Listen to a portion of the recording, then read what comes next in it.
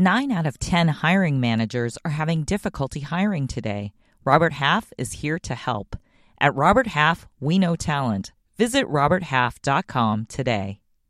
Today in Watching Your Wealth, we'll look at where the presidential candidates stand on student debt and what it means for you. From the top of the ballot to your bottom line, this is Watching Your Wealth, an election special from the Wall Street Journal. Now, from our studios in New York, here's Veronica Dagher. Welcome to Watching Your Wealth's presidential election series. I'm Veronica Dagher. Mark Kantrowitz is a financial aid expert and publisher of Cappex.com, a college scholarship and search site. Welcome, Mark. Thank you for having me. Great to have you. So before we go into the candidates' student debt proposals, we should first say these proposals are aspirational, very dependent on Congress, so they may or may not happen depending on who gets elected, and things always change. So we always want to lay that out there. Absolutely. And most likely we're going to have split control of Congress and the White House. Yeah, so we'll have to see what happens in November. So let's talk about Clinton. What is she proposing regarding refinancing of loans? Well, she's proposing to allow existing borrowers to refinance their student loans at current rates, which she says will save them about $2,000 over the life of the loan. It's not clear from her proposal whether this is just federal loans or also includes private student loans. Interesting. She's also proposing debt-free public college, right? Right. So all community colleges nationwide would be tuition-free under her proposal, and at four-year public colleges, it would be free tuition initially for families with incomes under $85,000, and that would grow by about $10,000 a year until it reached $125,000 in 2021. Did she say how she's going to pay for that? Well, she would increase taxes on the wealthy by closing some loopholes.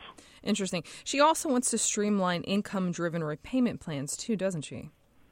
Right. And right now there are four, or depending how you count them, maybe 5 or 6 income-driven repayment plans, which is confusing for borrowers. And she wants to have a single plan on a going-forward basis that would base your monthly payments on 10% of income with forgiveness after 20 years in repayment.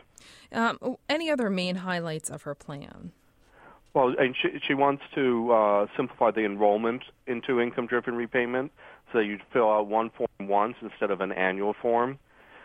She wants to make it possible for employers to help their employees pay down student loan debt, such as enabling a payroll deduction for student loan payments.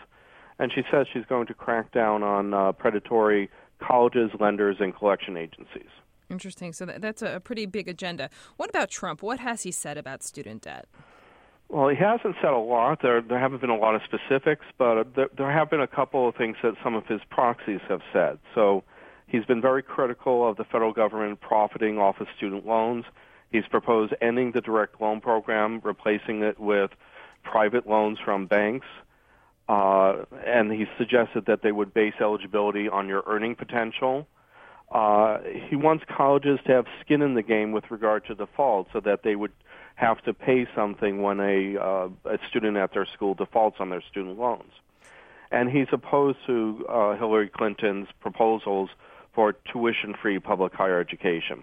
Interesting. So let's take one of those at a time. Looking at the impact of ending the direct loan program and letting banks do that, what would the effect to borrowers be if that happened, you think?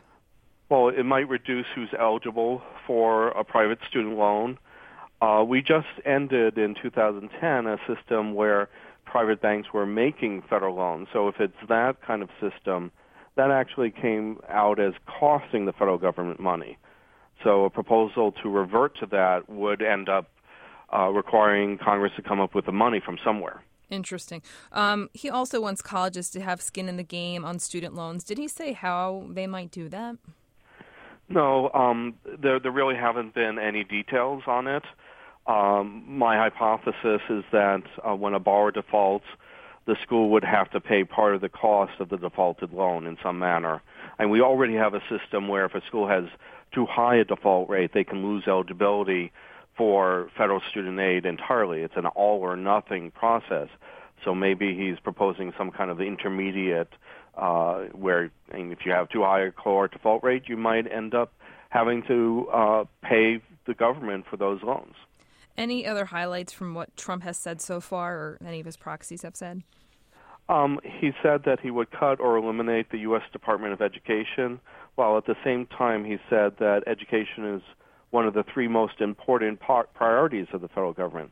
So it's not entirely clear what he means by that. That is unclear. What about Gary Johnson, really quickly, if some of our listeners follow him? Well, the only thing that we know about him with regard to higher education is that he would eliminate the U.S. Department of Education. So who knows what that could mean.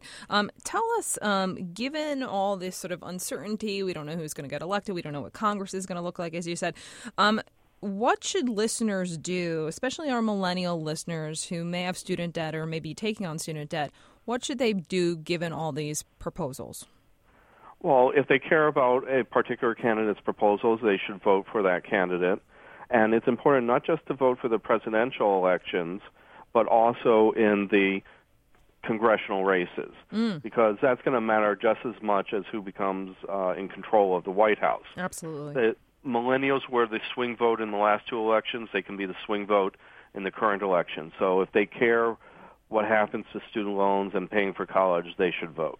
Absolutely. Get out there, do your research, and vote. Anything else in terms of managing the student debt they may have? Do you have any tips on that? Well, assuming that all student loans are going to be forgiven is probably not going to happen. No, you don't think no matter who wins?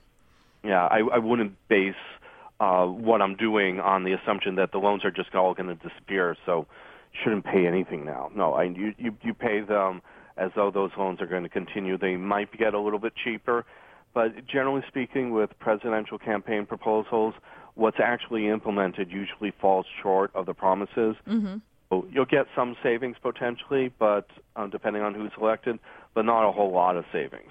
Got you. So we should stay the course, keep paying down those loans slowly and surely as best we can?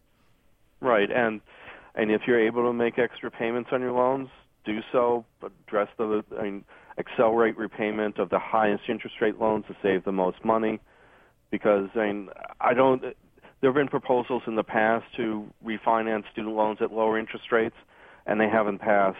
They've been come up for a vote twice, and they haven't passed. So it's highly unlikely that they'll pass. Even if one candidate takes the White House, chances are Congress is either going to be held by the other party or there will be split control of Congress. So for any kind of legislation to pass, it needs cooperation among the Democratic and Republican parties. So if one candidate's proposing something that's opposed by the other party, it's probably not going to pass. We'll see how much cooperation we have in the future. We don't want to hold our breath. All right. Well, thank you so much, Mark, for joining us. I appreciate it. You're welcome. And thanks again to Cappex.com's Mark Kantrowitz for joining us. This has been Watching Your Wealth, a production of the Wall Street Journal. I'm Veronica Dagher.